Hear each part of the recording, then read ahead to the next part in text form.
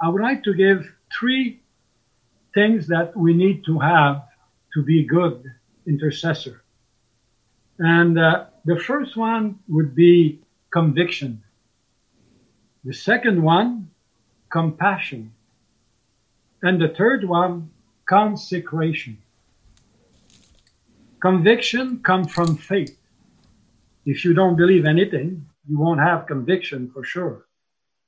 So when we believe in God, we come out with conviction. Compassion comes from love. If you don't love, you don't have compassion. So, and consecration comes from hope. We have a living hope. We know where we're going. We know our eternity is secure in Christ. And having that hope should have a desire in us to consecrate ourselves more. So, conviction, compassion, and consecration. Now, in a few minutes, I would like to look at someone who had that. Turn with me to Daniel chapter 6. We all know that chapter very well.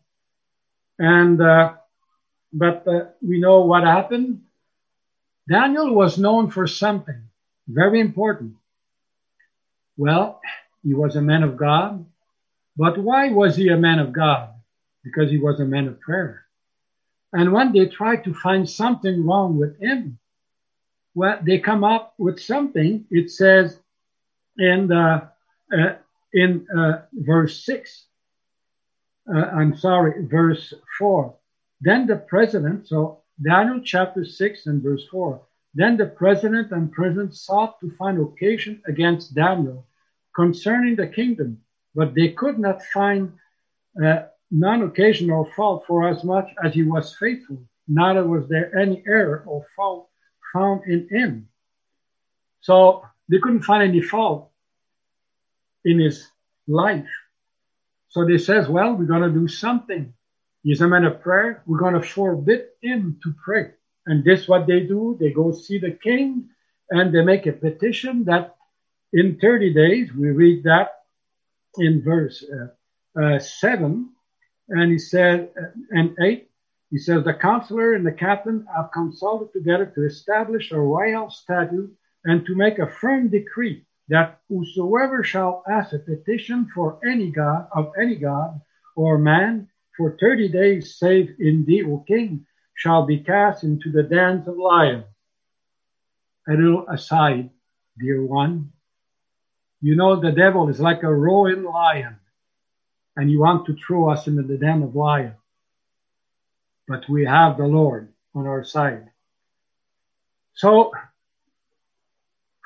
why did they came up with that device? Because they knew that he was a praying man. Now, what our enemies would say about us? Are we praying people? Beside what we're doing right now? But what I want to focus on in a couple of minutes left is what did Daniel do? Oh, I love that verse. Verse 10. Now when Daniel knew that the writing was signed, he went into his house, and his window being open in his chamber toward Jerusalem, he kneeled upon his knees 3 times a day and prayed and gave thanks before his God. And he did a 4th time. The 3 C's is conviction. It made him bold to pray. Even if that decree was there, he kept on praying. That is what we call conviction. Whatever happened to us, our government can make a lot of new rules and new laws and all that. Are we going to stop praying? Whatever the decree? Well, Daniel was a man of conviction, and he kept on praying, even with what was hanging upon him. His compassion. His window was turned toward Jerusalem. Jerusalem was in ruin, but he believed God that God would do something. He loved the people of God, and he prayed for them. That was his compassion. His consecration. 3 times a day, he found time to pray. He would pray. Why? Because he knew God would answer prayer. He knew God would do something. Chapter 9 is a very good answer to his prayer as we read that beautiful, beautiful prayer. It's always interesting. You got Daniel 9, you got Ezra 9, and Nehemiah 9. All chapter 9 about prayer. Beautiful study to make. But what did he do? What did Daniel do? Well, he says that when he came, he knelt down, verse 10, 3 times a day and prayed. And what did he do? He gave thanks to God. With all what was going on, you know, Daniel was my age. Well, I'm 72. Maybe he was older than that, but he was in his 70s. And I know at 70s, you think you're going to take it a bit more softly. No, the attack of the devil are always there, whatever our age. So he is there and he is giving thanks. When I would be giving thanks to God for having a decree forbidding me to pray, you know, if there was something happening like that, for a lot of Christians wouldn't mean much. They don't pray much.